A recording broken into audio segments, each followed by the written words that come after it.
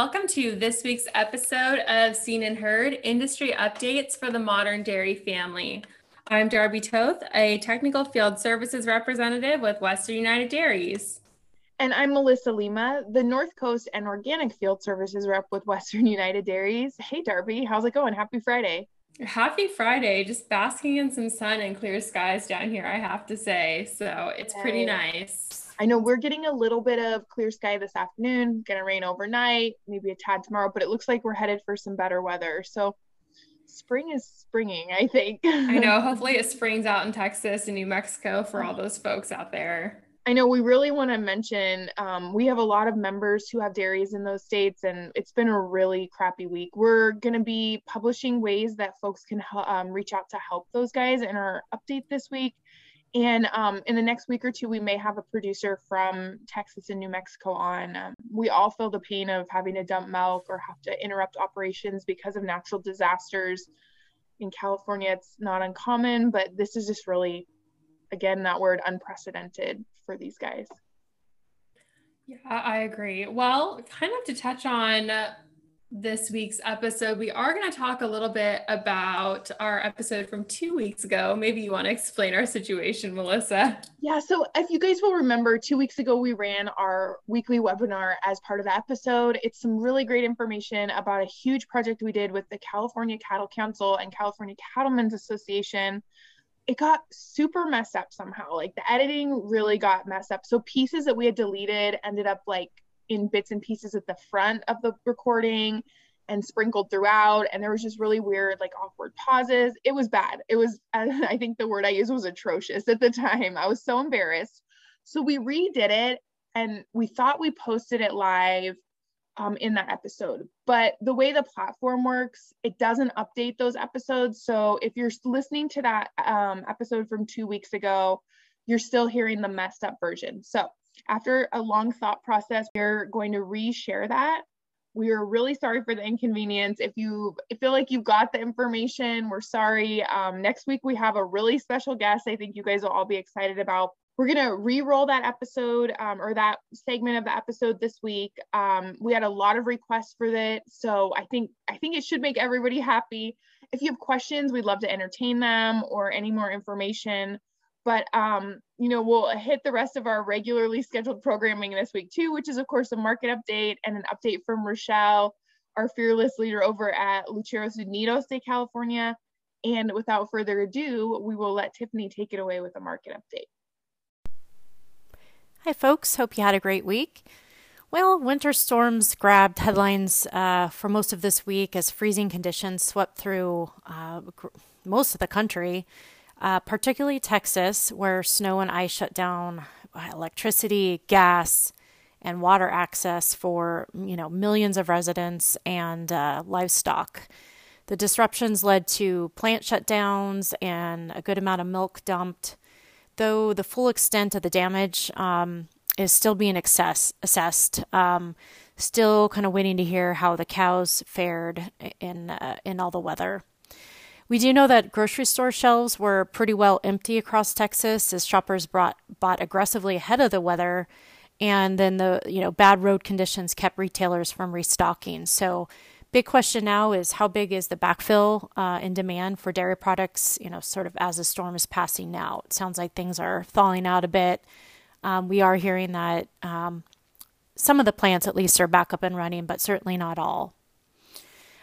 Turning to markets, the spot cheese market slipped further this week as supply continues to run pretty hot, while demand is still pretty tepid in some segments.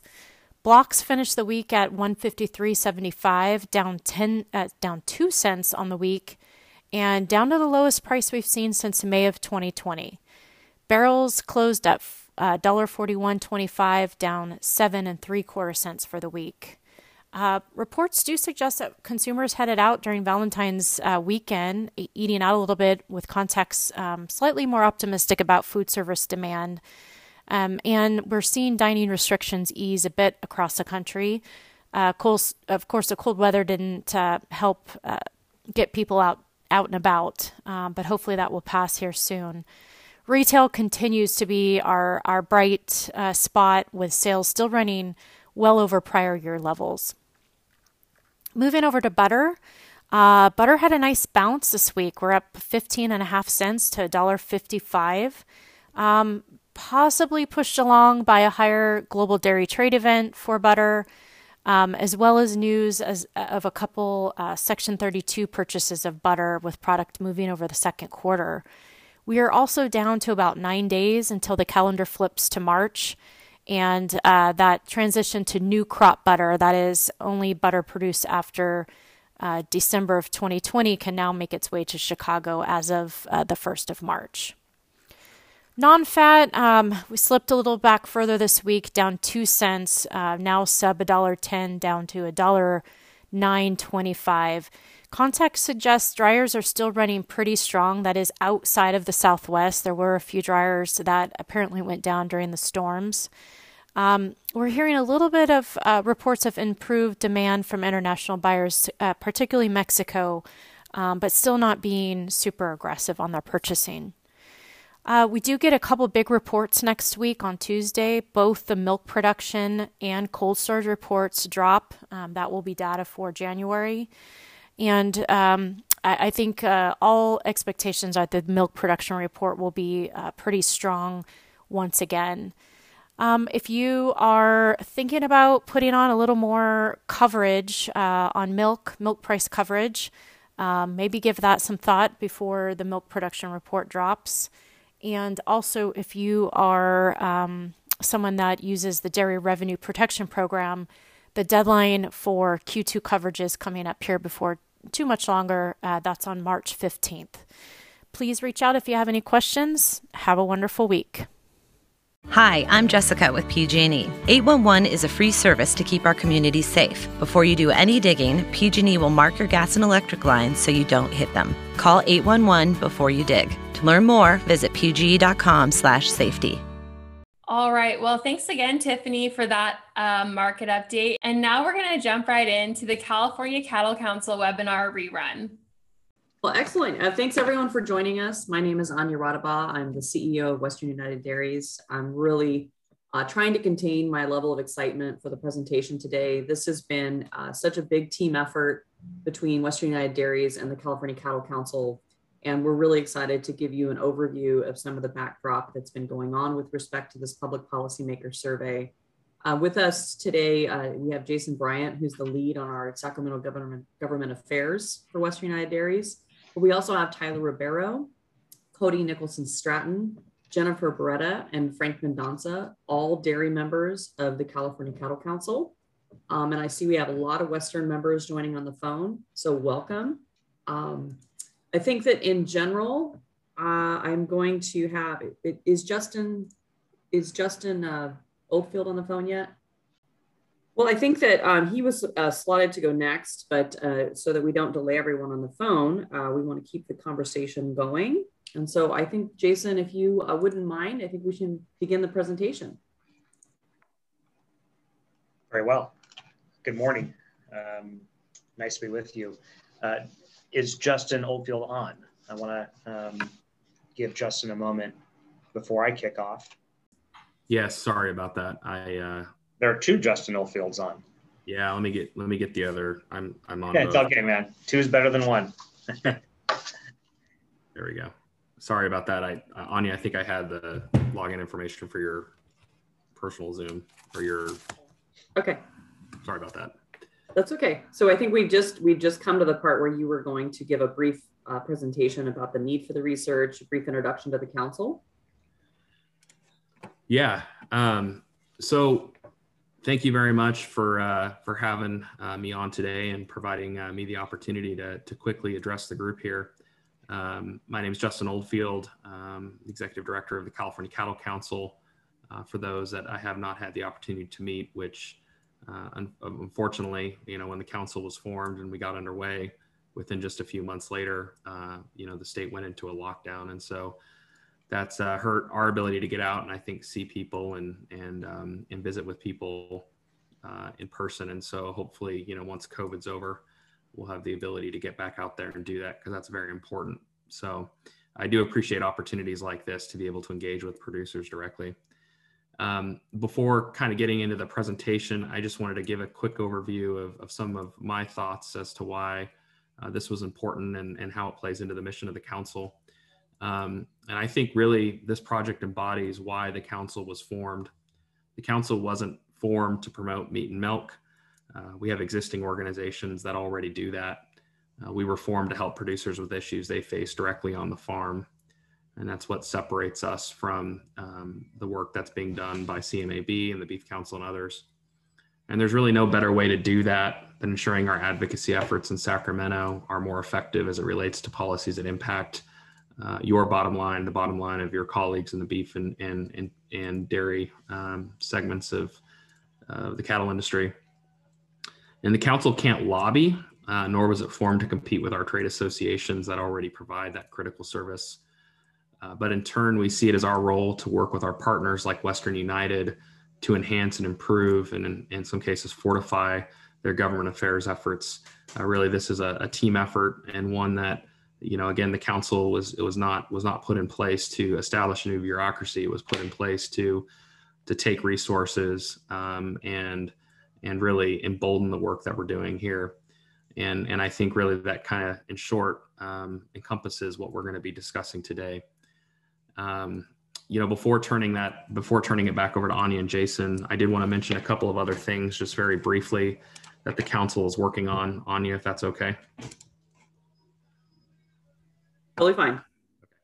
I'll be brief, but so, you know, like I said earlier, you know, we are doing our part to try to get this information out to producers to make sure that they know what their investment is going towards. And you know, that's been difficult to do with COVID.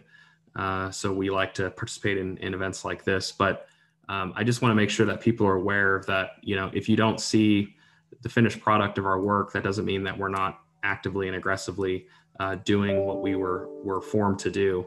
And largely that's because we spend our resources on advocating and educating those that are meant to hear the message, not producers out there.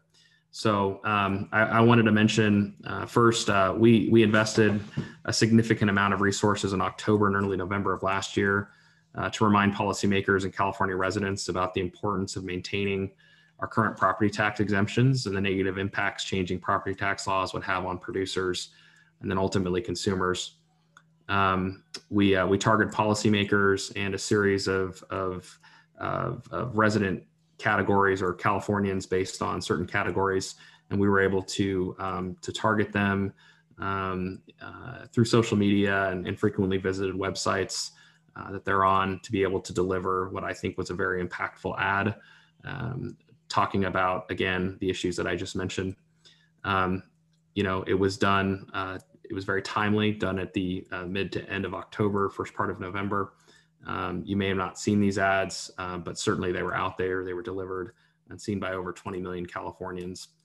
And again, you know, we don't take positions on bills or on propositions, but we have a duty and an obligation to be able to inform people as to the policies that the state may entertain and what those impacts will be on cattle producers here in California. And so I would just say that I think that project was successful. And I think it was, again, another good example of why the council was formed and what we can do for you directly. One other thing I wanted, well, actually two, but just very briefly, so an issue that's come up now and then, and certainly is one that's related to the dairy industry, is this issue about, you know, whether or not there's a risk or it's safe to dairy or have, you know, feedlot cattle next to leafy greens or other ready to grow crops. There's been, you know, certainly outbreaks that have occurred, not necessarily in California, adjacent to confined animal facilities, but in Arizona in particular, there was a case that brought a lot of public attention where there was a contamination outbreak that occurred next to a feedlot. And so that's kind of created some challenges, I think, from the perspective of our industry about how we deal with that. And so one of the things that we did not have was really good information that we can stand behind to be able to demonstrate that, pathogens E. coli and the risk that, having a dairy or a feedlot next to a farm that's growing ready-to-eat crops or leafy greens is really one that is something that, maybe should be regulated further. And so the Cattle Council invested significant amount of resources and is fully funding a study down in the Imperial Valley, largely because we have a confluence of feedlots or confined animal facilities and dairies adjacent to leafy grain fields that are grown down there during the wintertime. And we've already seen the product of what I think is to be some good results. And so that project is going to come to fruition in the spring once the growing season's over down there, and I think will be a big help to as we address this issue and defend our industries moving forward. That issue is not one that's going to go away. And then last, very brief, I wanted to mention that one of the other things that's in our strategic plan is to put together what we call a war chest.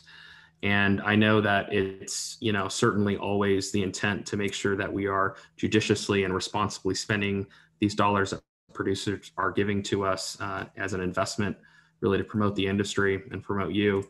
But sometimes it's also good to make sure that we have the opportunity to put some money into a bank somewhere so we can respond when the time is needed. And so the Cattle Council has that type of fund established, and we are aggressively looking to ensure that we have funds available to make sure that as an industry we're agile to be able to strike hard and fast when an issue that could significantly impact or disrupt production in the state of California comes to bear, and we have the ability to respond to that quickly and efficiently. And so that's something that I think from the confined animal facility side, calf ranches, feedlots, dairies, something that will be particularly important and beneficial to that segment of the industry, given the fact that, there are times out there where an issue does come to our attention and something that we need to respond to immediately. And so that fund is there and is gives us the capability to respond. So again, I want to thank you very much for giving me the opportunity to address the crowd, and I'm always happy to take questions, opinions, or thoughts from folks. Feel free to give me a call in the office, shoot me an email. Always happy to talk. And Anya, forgive me since I did join a few minutes late. Did you introduce my board members on the call? Yes, I did. Okay, so I'm going to turn it back over to you then. Thank you very much. Thanks, Justin. I think we'll definitely have you on separately so you can go through in a lot more detail all the background the council is working on. All right, Jason, I think that the folks on the phone are drooling. They're waiting for this fabulous information. So you are up. Thank you. And I really want to thank Justin and members of the council for entrusting me and my team this past year in executing this project. We spent the better part of September, October, and November, and then finished the project in the summary here before Christmas. And we spent quite a lot of time executing this project, and really want to thank Justin and the council for the faith they had in us in executing this project. And key collaborators, we didn't do this alone. Billy Gatlin with the Cattlemen's Association, of course, Anya and her team, major contributors to the execution of this survey work. Not only just executing it, but structuring the questions and identifying the key issues, knowing that we have a small amount of time when we're surveying people. So really getting down to what are the most important issues to discuss. And so couldn't have happened without the collaboration of everyone in leadership positions. So thank you. It's a great team of people.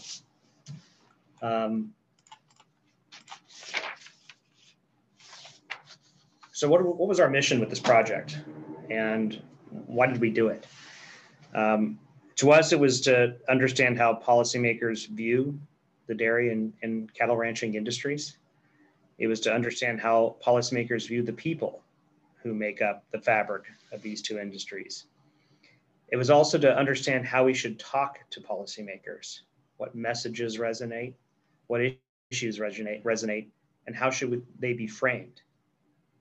And ultimately, it was to provide a blueprint for both the dairy and cattle ranching industries on how we can improve the effectiveness of our advocacy programs. This was our mission in this project, and I think it was important that we clearly defined what it exactly is we're trying to achieve, what do we want to know, and how do we want to use this data to improve our work. So who did we talk to? We talked to a lot of people. We talked to the most notable public policy and respected policymakers in California. Senior staff in the governor's office, key leaders within agencies and departments. We even got Mary Nichols to talk to us. Of course, in the Assembly and Senate, we targeted key committee chairs and leadership in both houses. We surveyed Democrats and Republicans, progressives, conservatives. We surveyed independents and moderates. We also spent a lot of time, and if you look at the data here on the top right, we executed 50 one-on-one interviews with the most high-ranking and influential leaders. We also conducted just short of 100 online surveys with legislative staff and committee staff. And so all told, we talked to 150 people in the span of about 60 days. And some of these interviews took a better part of an hour. Good intelligence coming out of that project. So some of the reactions, just some of the feedback we got. Our response rate was a little over half. And I think that's incredible. A lot of times when you do survey work, response rates 10, 15, 20% are good. We had over half the people that we asked to participate, affirmatively participate, and actually conduct the survey over the phone or via Zoom. It's incredibly high. I think it goes to the credibility of the industries, the credibility of the trade associations, and our relationship with many of the people that we talked to. Of the people that we talked to, I think the response was overwhelmingly positive. Some of the feedback on some of the issues that we entertained was mixed, as you would expect. But I think what was important is that people thought that this project and our effort to understand how policymakers view our industry and the issues that affect our industry, they felt really good about the simple attempt to understanding their train of thought and to present issues that are important to us to them. They thought that was impressive, that we took the time to invest in this kind of data.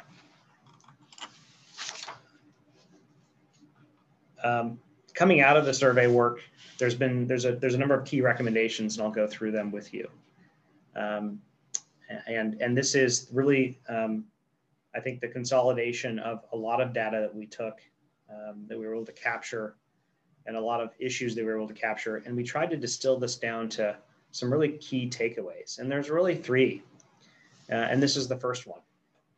And I want to start this recommendation with a new notion that I think maybe perhaps we all feel, but we weren't really able to put our finger on it until we went through this project. And that's this notion that amongst our industry, and certainly this notion amongst elected officials in California and senior policy makers in key departments, they're extremely bullish about California's leadership. They feel strongly that California is a leader on so many fronts, particularly a leader on climate change and environmental sustainability. They feel California can do it better, and it can be an example to the rest of the nation, and perhaps an example to the rest of the world on how it can lead in key areas of policy. And the first recommendation coming out of our work is that the livestock industry, dairy and beef, we need to take the lead on environmental issues and climate change. That's the number one issue coming out of the data that we've captured. There's this notion that policymakers are extremely enthusiastic about what's unique about California. That means they support California-grown dairy and beef products. They support California's leading environmental objectives, including water quality and greenhouse gas reduction. And they're enthusiastic about the state's dairy and beef production outputs as compared to other states and nations. Bottom line is that policymakers think we do it best. And although that may perhaps create some challenges for us to meet or achieve those environmental standards and sustainability standards that are outlined and helping the state achieve its greenhouse gas reduction goals, those are going to be challenges, certainly. But when we dug in a little deeper with these policymakers, they are enthusiastic and passionate about making sure that our industries can participate and are successful in those endeavors. It's not that we can achieve these objectives without the industry. It's actually the opposite. It's we must engage and we must have the cooperation and the engagement of these industries as those rules, laws, and policies are playing out. And so we captured a couple of quotes. And when I put a quote up here in this presentation, you can know that this isn't just one or two people saying these points, but this is reflective of the body of work that we conducted our research with. This is a broader view, and we happen to capture quotes and wanted to highlight a few of them for you. But this is, broadly speaking, the feedback we got.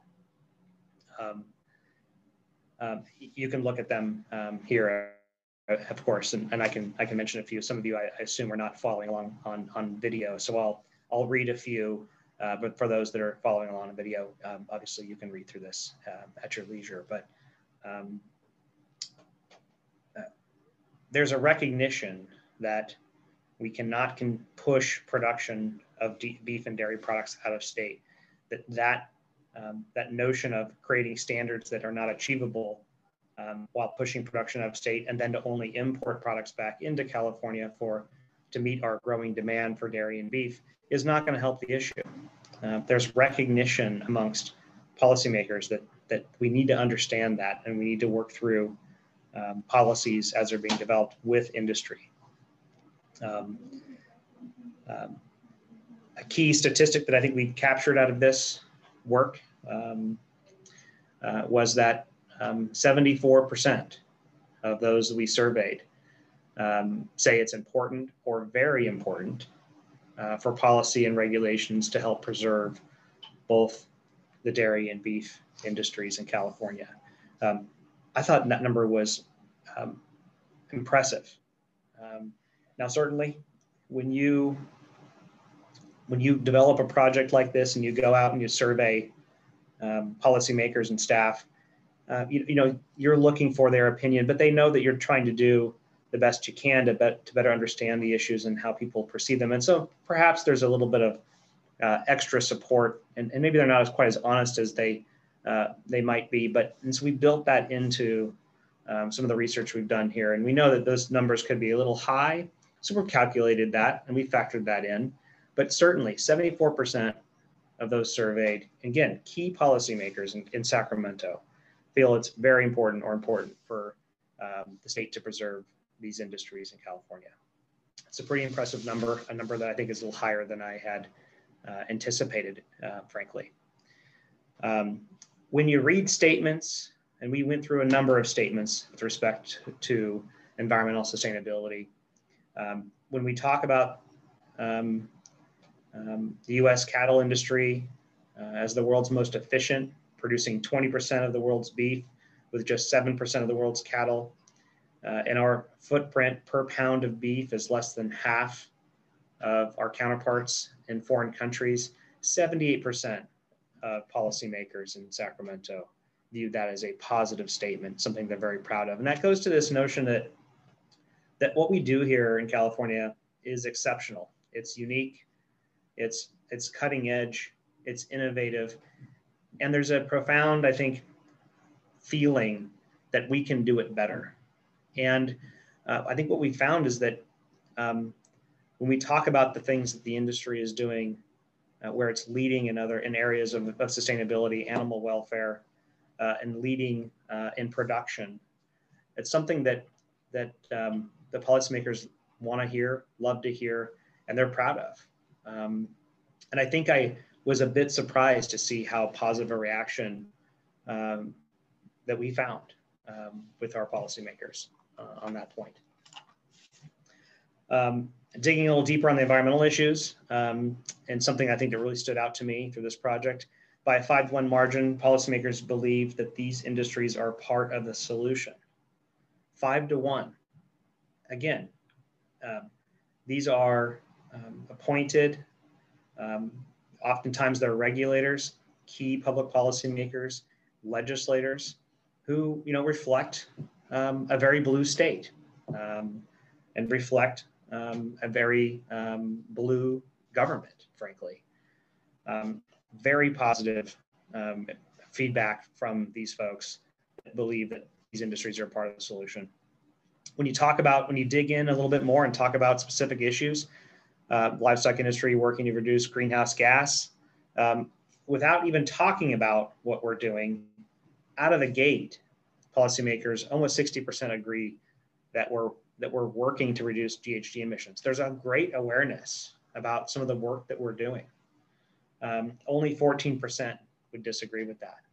Of course, the remaining figure is either undecided or not sure, which is reasonable. But a very strong number already agree. Cattle ranchers and dairy farmers lead the nation in sustainability to protect water and air quality. Same number, high 50s. Disagree, below 10. Cattle ranchers and dairy farmers are strong conservationists committed to environmental stewardship. Again, just shy of 60%, disagree 17. Strong margins and consistent across the board on environmental issues. So clearly the work that we're doing to ensure that the industry is the most sustainable, is the most cognizant and aggressive in working to reduce GHG emissions. The work that we've done is having an impact on opinion in the Capitol. There's no question about it. You'll see here some quotes. I won't read through them just given time, but you'll see quotes sprinkled through this proposal that are coming directly from policymakers that we have surveyed. And when I put a quote up here, it's reflective of an overwhelming number of people that we've talked to. So the challenge, I think, for us is understanding what do they expect? They agree that the industry must be preserved. They agreed that largely agreed the industry is doing its part on sustainability, GHG, water quality, air quality. So what's next? And the answer is, the policymakers want more than just what we're doing now. They want the industry to help lead on these issues. I think they really want us to wrap our arms around some of these issues and engage more deliberately in crafting what policies are ultimately implemented. So it's not just that we're doing it, we need to begin to actively talk about it on a daily basis. Not shy away from some of these issues, but really stand up and be heard and demand that the policies that are being shaped actually do what they should do, which is ensure the state is achieving its environmental objectives, but to also ensure that the industries, both dairy and beef, can sustain themselves as the state's largest agriculture commodities collectively. That's our challenge, is to make sure that we're doing that. I'll take a breath there, about a third of the way through, and I'm happy to answer questions or take comment or allow folks to inquire.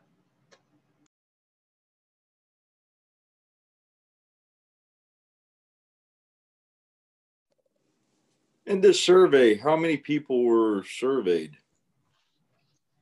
What was your total population being surveyed? I guess I should ask it that way.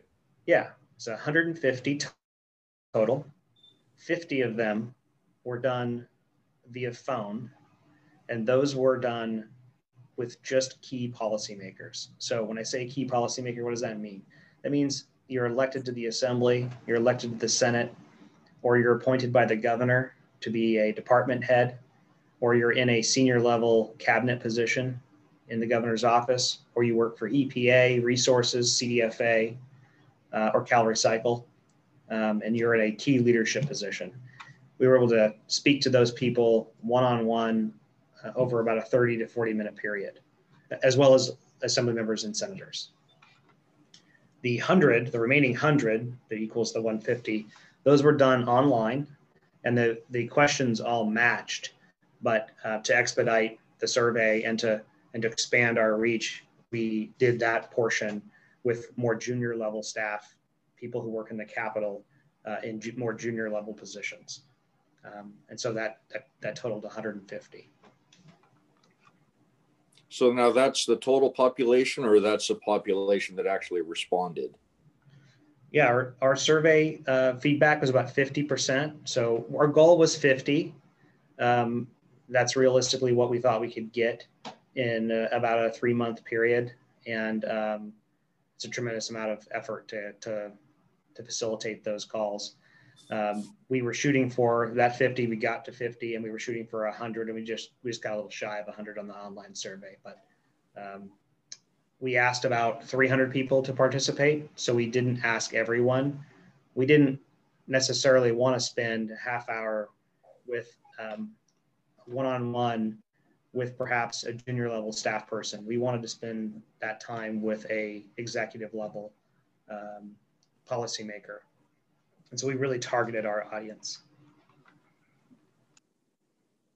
Another question now, when selecting which policymakers you chose to interview, random selection, or was there some sort of matrix put into place to make that deciding factor?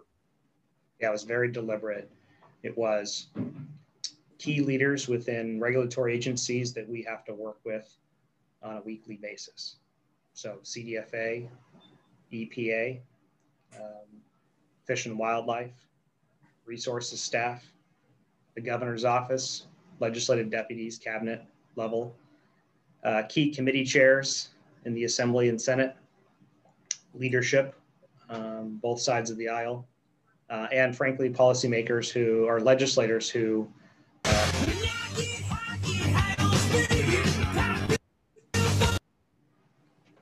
yeah. Good ringtone.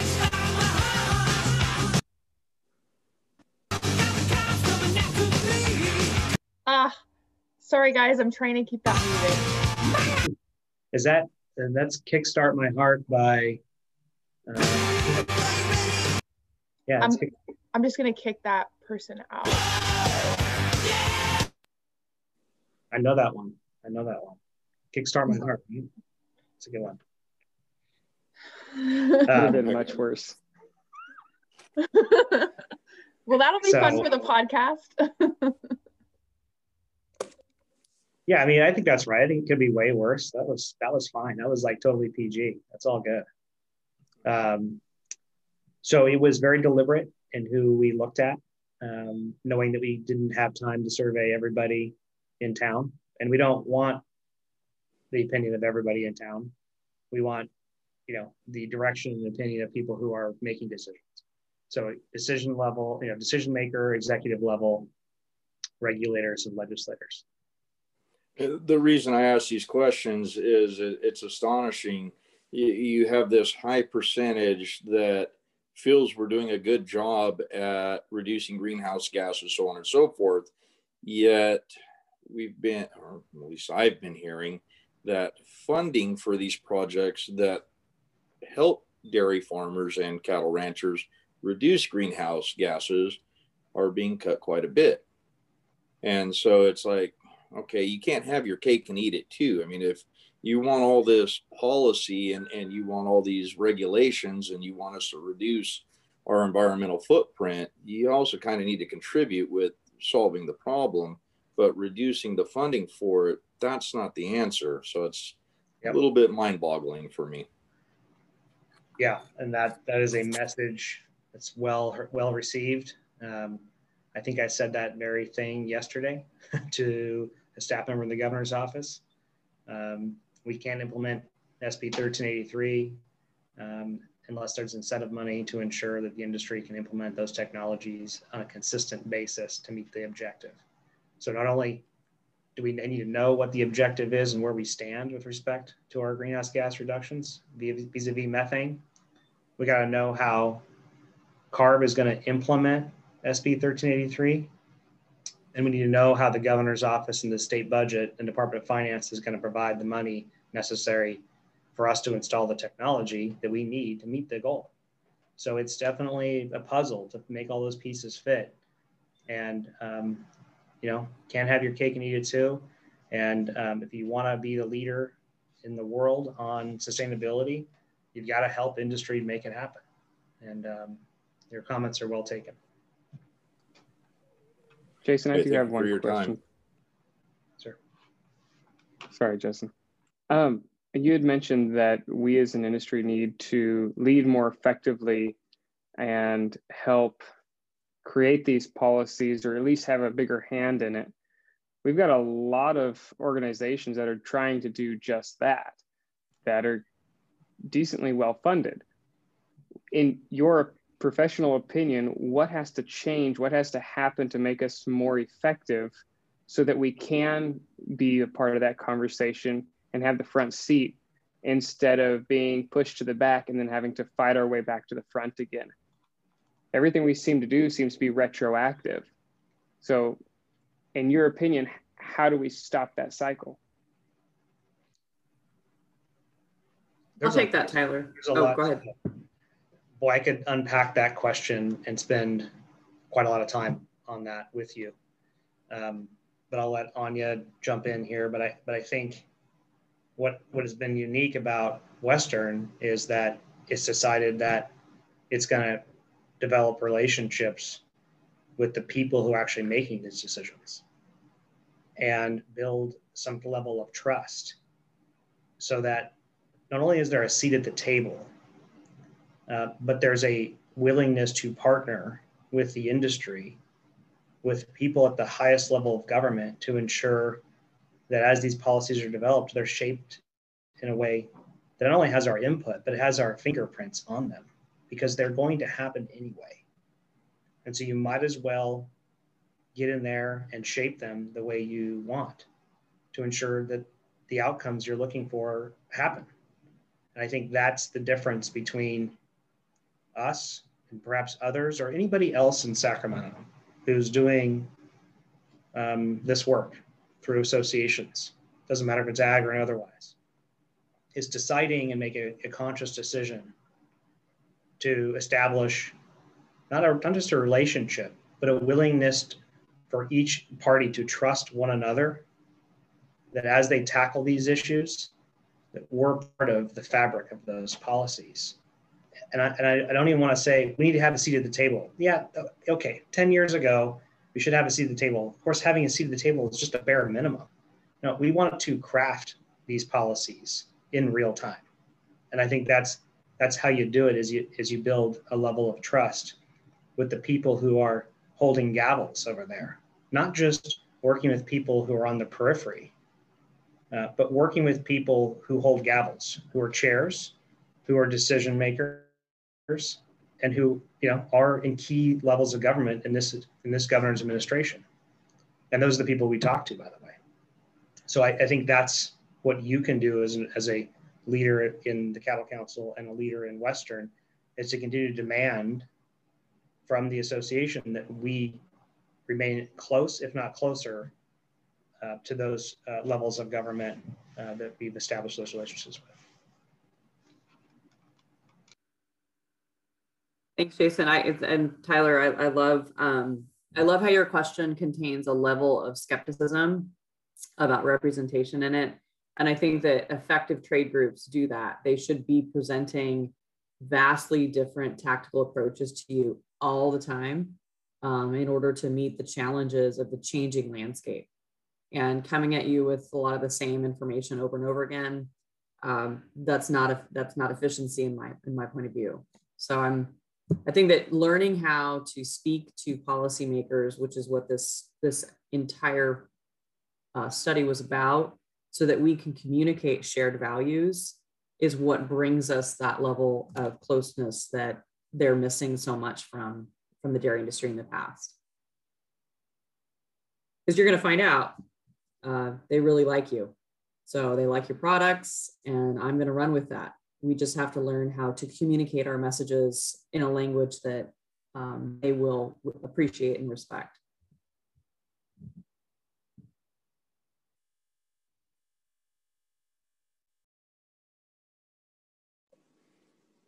Anya, listening to the responses, I agree with them. The only thing that I would like to see is, if with having a seat at the table, if we can get them to understand that things need to be realistic at the same time. Some of the objectives that they throw at us are so unrealistic or not practical that it's like, how in the hell are you going to get this done?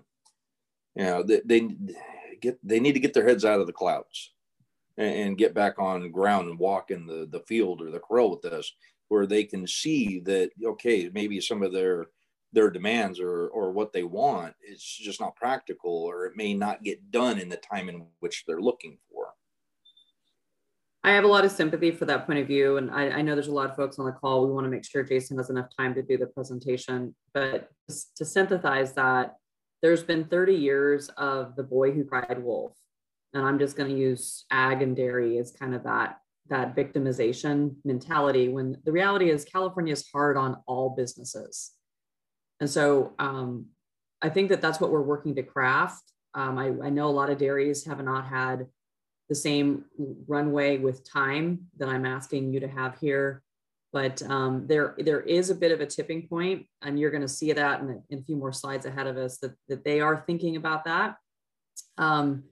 We have to be careful that we filter out so much of the far extremes of the conversation and center ourselves around compromise.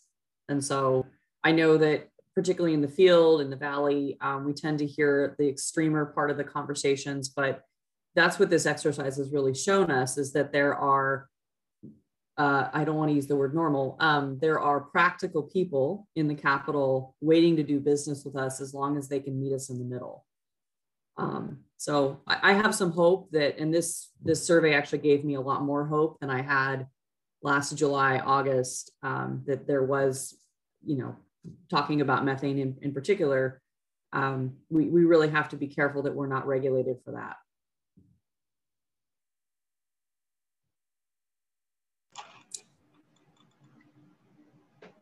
I think we're ready to keep going, Jason.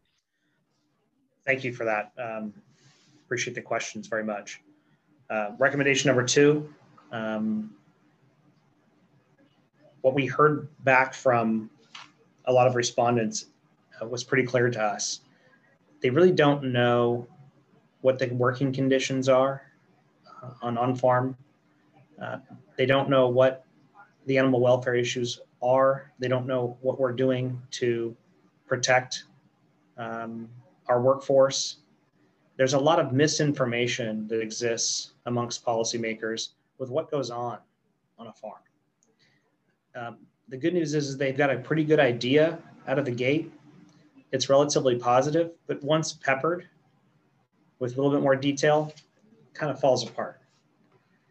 So one of the recommendations we have is additional information on working conditions is necessary. And we need to embrace opportunities to talk about the good jobs that we offer on farm and the work that we're doing, particularly in the area of technology and innovation, that's improving animal welfare issues on farm. Oh, pardon me.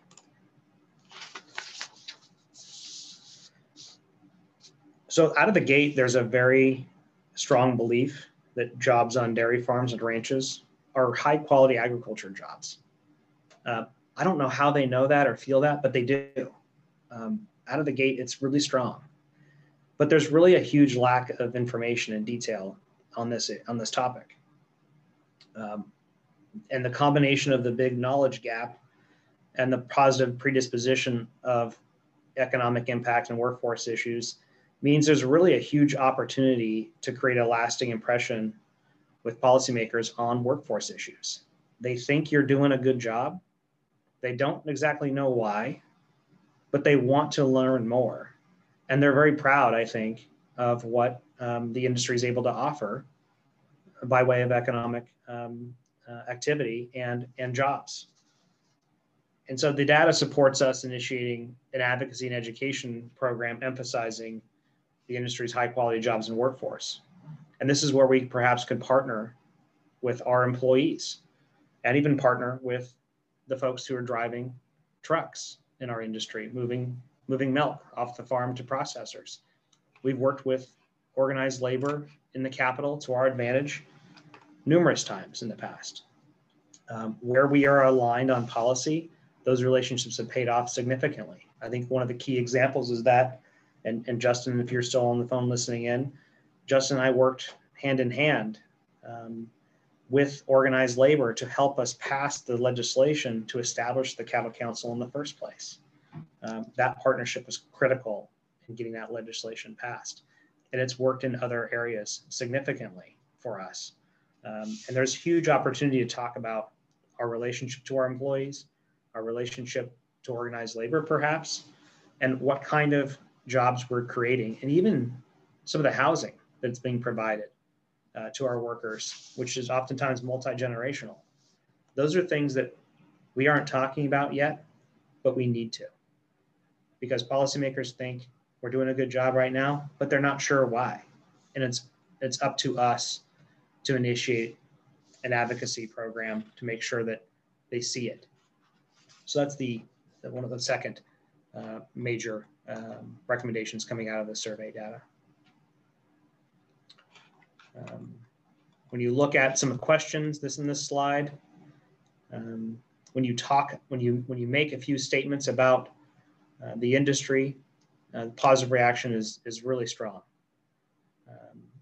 The thousands of workers in the cattle and dairy industries enjoy some of the highest wages and job satisfaction rates in California's agriculture sector. 73% positive reaction to that. That's a very strong number, and we need to start talking more about that and what that looks like.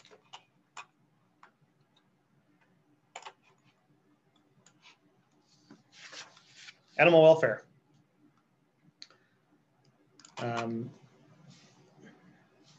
There's concerns, certainly, about animal welfare issues, but mostly it's not concerns, but there's misconceptions.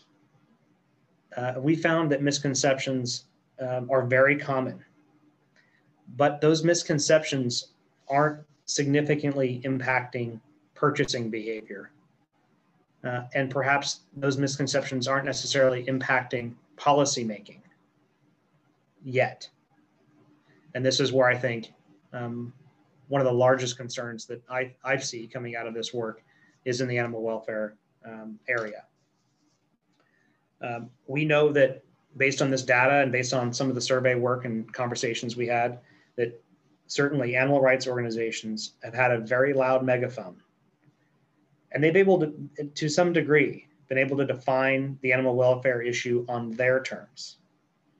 And I think they've done that largely in a vacuum. What we found in this survey data is that good information about what is going on farms today, alongside the right third-party verifiers. Those could be academic research institutions like our UCs and CSUs. It could be veterinary expertise. It could be other sources of good scientific data. We can answer the claims that are made about animal welfare issues by the animal rights community because they will trust those sources more than the sources they're trusting today. And I don't think that we're necessarily losing on the animal welfare debate. I just think that there are a number of organizations who have focused on this issue and have a very loud megaphone and the wrong data and are perhaps working in a bit of a vacuum. And what we're finding here is that this is an area of priority for advocacy work, and it has to be. We need to create space for us to tell our story and to ensure that policymakers understand what's going on. It's not changing purchasing behavior based on the survey data that we've looked at with the people we're looking at it. But we think it could. So how would you describe conditions for cattle? On dairy farms, 47 good, excellent. Cattle, 46 good, excellent. Dairy farms, 10 poor, very poor, 16 poor, very poor for cattle. So the spread is relatively high, but I'd sure like to see those numbers in the 60s. I think that's our challenge and that's our mission.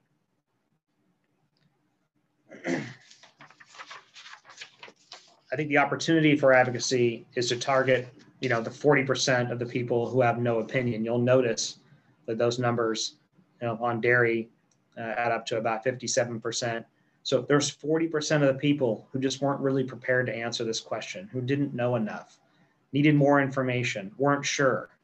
That's a huge chunk. So I'm not so much concerned about working on the 10%, although I'll knock on everybody's door. It's the 40% of people there who just really don't know. We're not ready to answer that question. That's a problem, but a huge opportunity at the same time. We found in this survey data, there's really a perception of two industries that exists amongst policymakers. And I'm not going to suggest this is true. We all know what the industry looks like, no matter if you're from the North Coast or if you're in Southern California or anywhere in between. But the Capitol thinks there's really two industries. And we need to know this so that we can understand what traps exist and how we need to manage our advocacy given this perception as we work on changing minds and we work on creating a better understanding of our business models. There really is this notion, there's concerns that I think are focused on large or industrial operations where animals are perceived to be confined or not allowed to freely graze or roam as they should. Conversely, smaller operations where cows are pasture raised or grass fed have a very positive perception amongst those surveys. We found that those opinions varied based on where the dairy and ranch was located. Generally very favorable for those Sonoma County dairy model versus some of the perceptions and conditions in a dairy located perhaps in the Central Valley. So where you were often drew people to a conclusion about what your operation looked like and how those animals on that operation perhaps were treated. This was without any real data. We just sort of surveyed these issues, and this is what we found. Through this work, oftentimes we found there's a focus on corporate versus family, corporate owned versus family owned. But in this case, the evidence suggests the important factor is, are you big or are you small?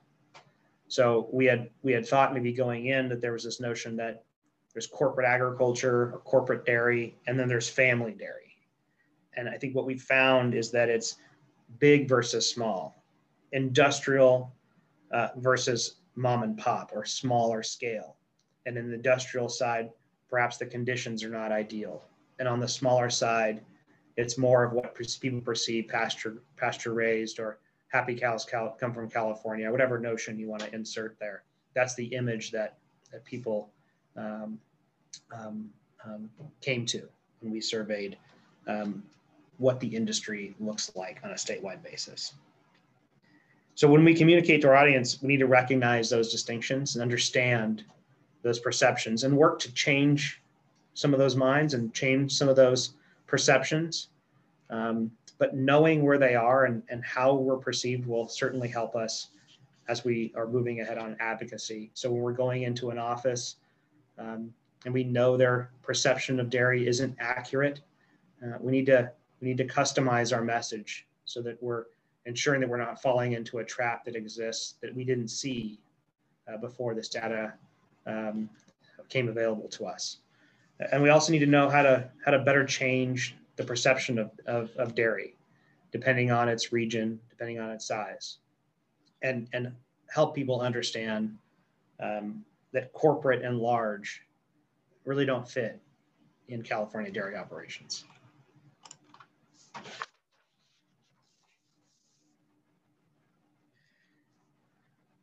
So one of the main takeaways is that we have found that there's a serious lack of information about how the industries are increasing our production. The use of technology and innovation are very attractive issues that should be a part of our advocacy. But based on consistent survey responses, people believe that a variety of conditions exist that are simply untrue or irrelevant. So these are some of the comments we found in the research. Some of these uninformed perceptions are common, and our respondents were really honest about their lack of information. And sometimes they joked about it. And we got a lot of responses like the ones on the sheet, which is, are we eating more weird parts of the cow? Are we making fatter cows? Are we using artificial means to reach this outcome? How much hormones are we using to increase our production? And so when we talk about how we're increasing production, and thus we need fewer cows in California, perhaps to meet our production needs to fulfill market demands, I think out of the gate, we think that's a fantastic thing to talk about. We are increasing productivity. That's fantastic. We're maybe more efficient. We're doing more with less. That's not really how it's perceived. How are you doing that? You know, are we just simply doing that at the expense of animals that we're caring for? Is there an animal welfare component to doing this that is negative? That is what we found, is that when you talk about production increases and efficiencies and doing more with less, policymakers believe that there's a strong price to pay on the other end of that. And so our advocacy and education programs have to understand those misconceptions, and we have to bring facts to the table to explain how we're doing that. We also need to bring third-party verifiers like the UC Cooperative Extension and other resources to help us ensure that our message about how we're achieving those efficiencies are being done embracing technology, and they don't come at the cost of animal welfare. In fact, they may enhance the condition and the environment for our animals. But I thought it was very interesting and very helpful to know that we can't just talk about we're doing more with less. There's more to it than that.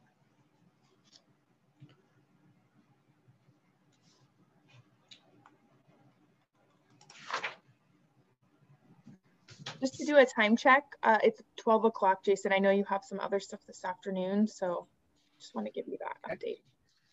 This is last few slides. Recommendation number 3 of 3. Who's best equipped to tell our story? We know that there's a lot of traffic when it comes to any policy, particularly in agriculture, in the Capitol, in key regulatory agencies, and in the governor's office. So how do we break through, and how do we ensure that people are taking our messages sincerely and embracing what we're saying? So we wanted to know who is trusted and who are the people that are the best people to deliver a policy message or an advocacy message. And what we found is that everybody we surveyed, just about everybody who we surveyed, wants to learn more, wants to understand the industry, hasn't been to a dairy farm in years, if ever, and they have a strong desire to understand, really to Justin's point from earlier, how do we make this work?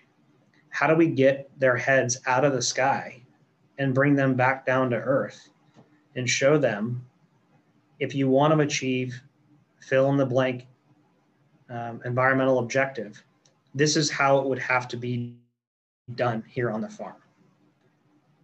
And until we can do this, what you're suggesting isn't necessarily possible. But done this way, it can.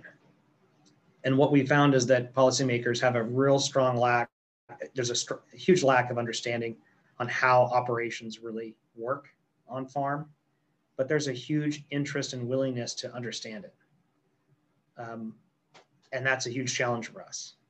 But if you look at who they trust,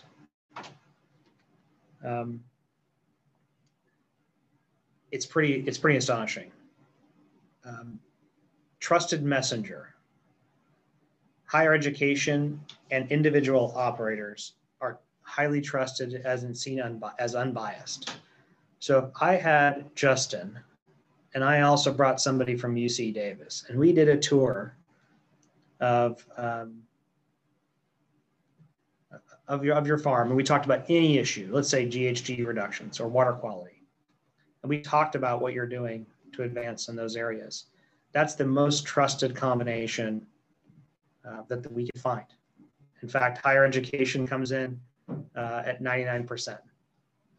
Individual operators at 94%. Government agencies at 87%. Cattle industry groups, still pretty high, 79%. Lobbyists are not as good as individual operators. That's a good thing. Conservation groups are below individual operators. Labor is below conservation groups. And animal welfare organizations are at the bottom of the list of the folks that we surveyed. So if you can combine individual operators and you can bring out CDFA or EPA, and you can bring out the UC or the CSU and talk about a priority for you that's tied to an environmental issue or animal welfare issue, whatever the issue needs to be, that is a bulletproof deliverable.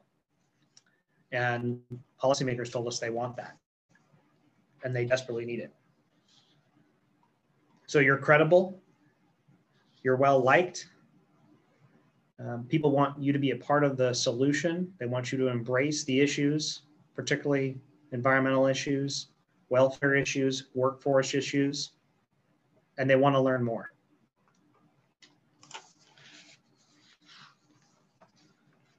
So here's some of the quotes we got about what I just said. People in cities just don't know how much these workers care about their animals. People respect people who do this for work for a living. It's important for them to speak out honestly about what why they do this work. I'm eager to learn and would welcome engagement and opportunity to visit ranches and dairies.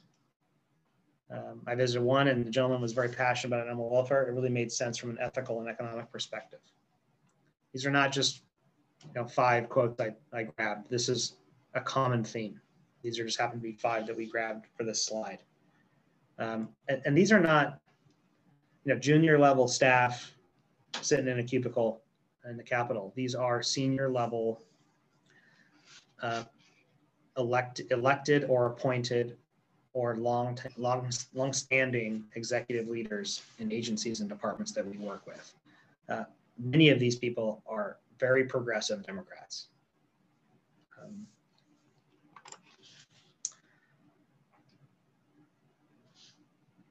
A little bit more data to underscore the message here. It really is about partnership. If you ask them, we need the industry to get there and identify common challenges, goals, and come up with solutions together. 83% say it's important or very important to engage in your industries when making policy decisions. 83. That's a very strong number. So moving forward, what are we going to do with this data? Number 1 priorities, promote interactions between policymakers and individual ranchers and dairy farmers. We have to identify the top policy issues that we're working on, and we have to embrace those issues and bring policymakers to a dairy to describe how this policy will be implemented and to help them shape policy to make sure it works for both their purposes and most importantly ours. We have to focus our advocacy on industry advancements that are helping California meet its goals. We have to talk about the advances in technology and innovation that have helped us become a worldwide leader in methane reduction today. We're already doing it. We need to talk about what we've done, how we started, what's left, and how we're going to complete it. And we need to make sure that policymakers are hearing it on our terms, how we're going to do it. Because if we don't talk about how we're going to do it, they're going to implement the remaining aspects of 1383 the way they want to do it, which may not be synonymous with success in the dairy farm. We have to talk about how grazing is a critical function and that cattle ranchers are key partners in the state's ability to manage open space and habitat preservation. You cannot preserve the state's natural resources without embracing and partnering with the livestock industry. Ranchers graze 30% of the state's lands or manage 30% of the state's lands, and you cannot protect habitat, open space, and conserve those resources without partnering directly with ranchers. You can't, the math does not exist. And a huge opportunity for us, maybe one that we didn't see going in, but the conditions for both workers and livestock on farm, there is huge opportunity there. There's a massive lack of information. There's misinformation, particularly around welfare conditions for our animals. And there's huge opportunity to grow in that space. So those are the 3 recommendations that came out of this work. And I'm happy to pause there and answer questions from the group. At this time, I think we'll probably also open it up to our panelists to participate and chime in with their thoughts. I know there's some thoughts in the chat. We'd love to hear them. Well, I think we'll start with Tyler first. Tyler, what are some of your key takeaways of what Jason just presented? And you obviously have some really strong thoughts and are passionate for the industry moving forward. So I'd love to hear from your point of view as a dairyman, speaking to other dairymen and other dairy folks on the phone, what you think we should do. Well, yeah, you got me all fired up now. Thanks a lot, Jason. No, it's really exciting because we now have a blueprint, a plan of what we need to do. As an industry, we've always been terrible at communication. And now we know exactly what we need to do with who we need to do it and how to move forward. All the pieces are there to this puzzle. We just have to make that step and don't stop. We have to be relentless. I don't like losing, and I feel we're behind in the pack. And this is a shortcut to the front. Jason, I love the way that you presented this, and some of the stuff that I've seen. It shows that education is key. It shows that those that have more education about the field that we're talking about seems to have a better view of what we're doing. The more people that know about dairy, they have a better view of what we're doing. If in relation to beef guys, they've done a good job through their checkoffs. They really have. But I feel, just being unbiased, dairy's done a lot more for a lot longer in that field. And I think it shows. For whatever reason, beef is trailing behind dairy. And I don't think that should be the point. I think dairy and beef, like you said, are together. I mean, we're so much together, it doesn't make sense that it's split. And we need to work to fuse that gap. And that isn't possible until we start implementing this plan that you have set together, which I absolutely love. But we have to talk together. If we're on a dairy, we need to have a beef guy with us. If we're on a beef ranch, we need to have a dairyman with them. We can't have this divide. We already have a divide in the dairy industry, and now we've done it in the beef and dairy industry. We have to start closing those gaps and making this one again. But yeah, the whole thing that you put together, very well done. Very well done, Jason. I love it. I'm all fired up now. So Anya, I'm waiting for instructions. We're all waiting. We all want to know what to do next. I love it. This has been it really has occupied Jason's time. I can't say thank you. Jason has had so much patience with me, with our basically members of the legislature in Sacramento to get this done, because he believed in the vision. And I admit that the initial phases of the project were really arduous. We were arguing over what color the sky was just to make sure the questions were right. But the work product that's come out of it is absolutely the blueprint for our survival. And but the first step was putting it in front of you guys, acknowledging the work that the Cattle Council provided and the support that they provided. And it's really nice to be able to focus on this. So thank you for your comments. I'm going to ask Cody, and I think Jennifer Beretta would be next. Cody, why don't you give us some of your thoughts as a member of the Cattle Council? Yeah, well, first, just jumping off Tyler's here, I think that maybe part of that situation is that dairy is a lot easier to find in many cases than our beef counterparts. As someone with a foot in both worlds, it's pretty easy to find my dairy. My cow-calf pairs, not so easy to track down. So I feel like we've maybe had to face a little more from the get-go just because we're easier to find. Looking at both Jason's study here, as well as the consumer-facing study that the Cattle Council did, I feel like one of the key takeaways that I get is in a lot of cases, agriculture has been agriculture's problem. We get pretty entrenched in this idea that everyone needs us, they're going to like us, and you know what, we're just going to move forward because they don't have a choice and they're going to have to meet us at the table. That's not played real well for us. That has actually played pretty terribly for us as an industry, and especially here in California. And I think, what we're finding is not only do we need a place at the table, but we need to get everyone at the table to listen to us. And what I really took as a key takeaway in both those studies is that credibility is key.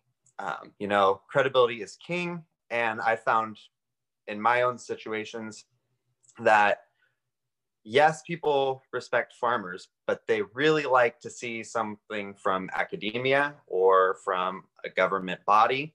And so we need to be able to back up our claims, and we need to have it be someone that a regulator or a consumer can trust. And so working with, UC, working with PhDs, working with, if we can bring CDFA or Cal EPA forward as someone that can, validate what we're saying, that really moves us forward. And that gives us the credibility to make those claims and make that stand that not only are we as an industry, addressing environmental issues, but we're doing it in a responsible way. And how we're doing it is going to get the state to where it wants to be so that California can be the global leader in climate change and, countering that and promoting sustainability. Awesome thoughts. I love the ag's problem is ag. Yep. Yep. We've got all the tools. We just need to learn how to say it more effectively.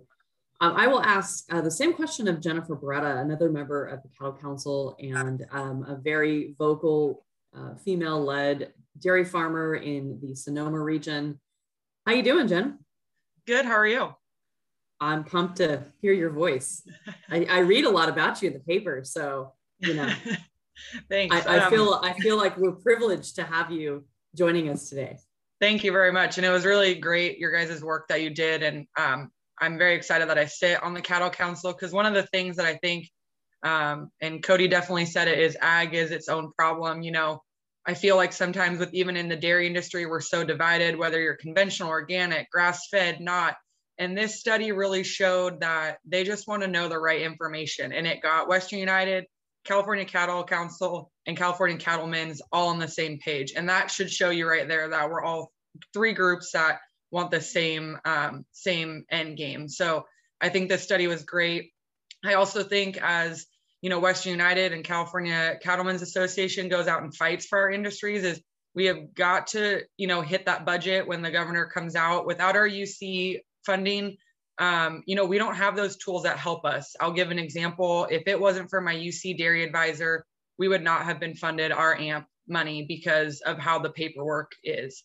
Without my UC advisor, I wouldn't have gotten our healthy soils project money. So those are extremely important tools for us to utilize if California wants these big climate goals for us. So I really task, Western United and California Cattlemen's, like Tyler said, to hit the ground running and go do it now. Don't wait on this. Very well said. Thank you. And that means all of you guys are volunteering, right? That's right. That's our biggest lift. Are there any other questions from our fantastic membership audience, which I really appreciate you joining us today on?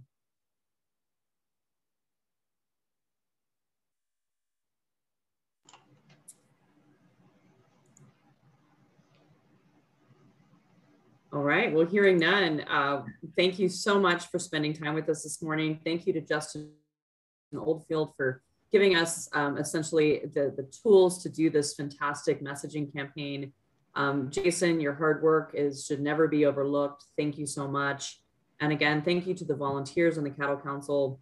Our dairy farmer representatives are working very hard to make sure that checkoff money does something unique, different, and is not duplicating efforts that other groups or other checkoffs are doing. And I think this is a beautiful example of why these partnerships and why the Cattle Council was formed to be so different and to separate itself. So if you ever have any questions, please feel free to reach out, and I will look forward to chatting with you soon.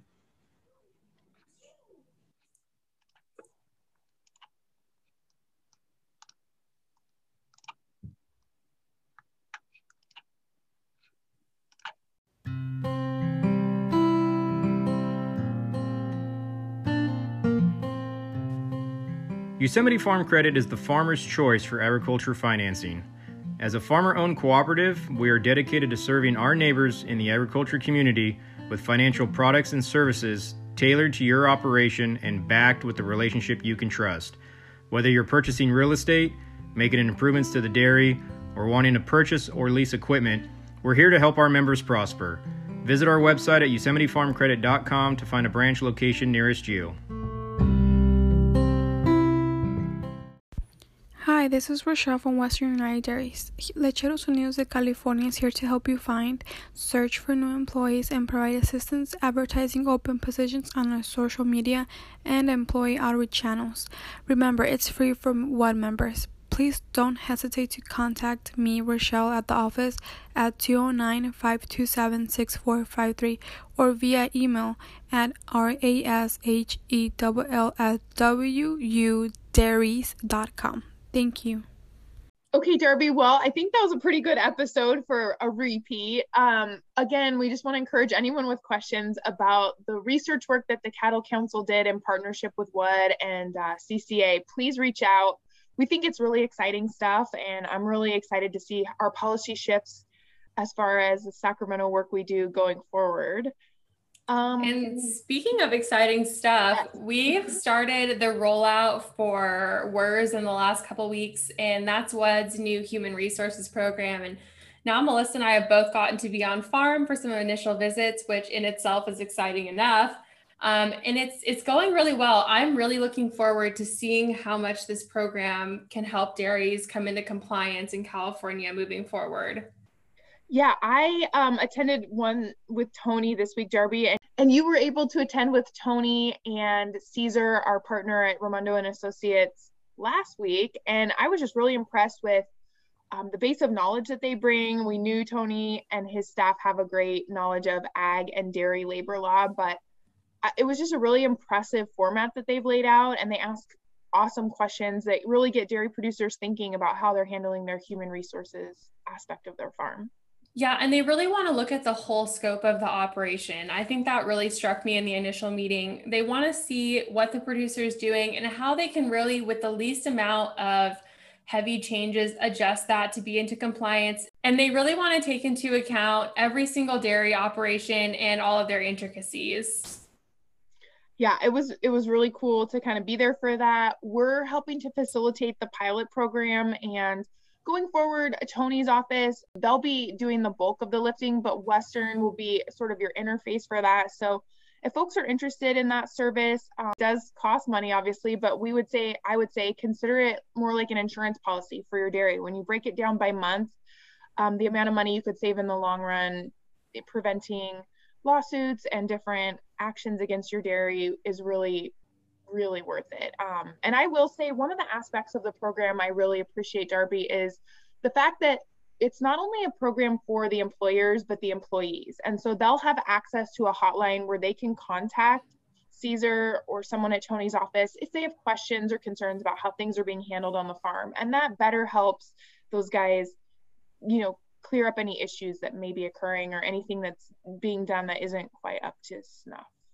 Yeah, and they're really looking, like you said, to open those lines of communication between the employees and the employer and kind of facilitate that. And they want to have an understanding from both, if you want to use the word, size of the table, and really be able to facilitate, just good conversations and understanding, and so that everybody can work efficiently and be happy really moving forward. So if you have any questions about WERS or are interested, you can give Melissa or I or the office a call and shoot us an email.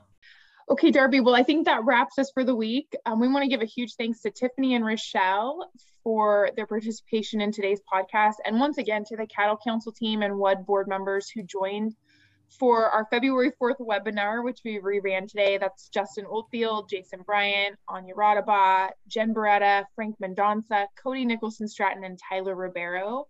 So thanks to everyone who made today's episode possible, and thanks to all of our listeners and members. Yep, and remember to reach out to us with questions, comments, and content requests. Our podcast email is wud.pod@gmail.com. And then, as always, Melissa can be reached at mlema@wudairies.com, and I'm darby@wudairies.com. Remember to rate, review, and subscribe on your favorite platform, and have a great week.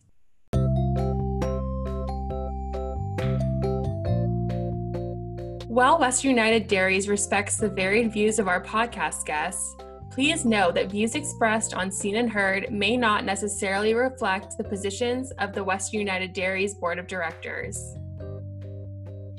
Thank you to Western United Dairies' generous 2020 business sponsors: Gar Bennett, California Dairy Magazine, Farm Credit Alliance, F&R Ag Services, Moss Energy Works, Bennett Environmental, PG&E, and Yosemite Farm Credit.